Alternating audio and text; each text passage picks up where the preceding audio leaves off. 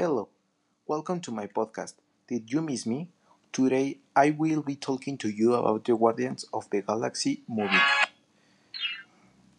Well, the Guardians of the Galaxy has been one of the best movies that Marvel has made without a doubt. It is a movie for all types of audience, from small children to Marvel adults fans. The movie is directed by James Gunn and premiered on July 31 in 2014 here in Mexico.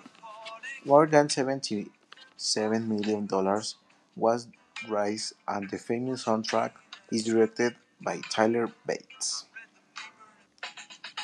The movie is about a space adventure becomes the prey of some treasure hunters after stealing her orb from the teacher's violin. When they discover his power, he must find a way to until rivals to save the universe.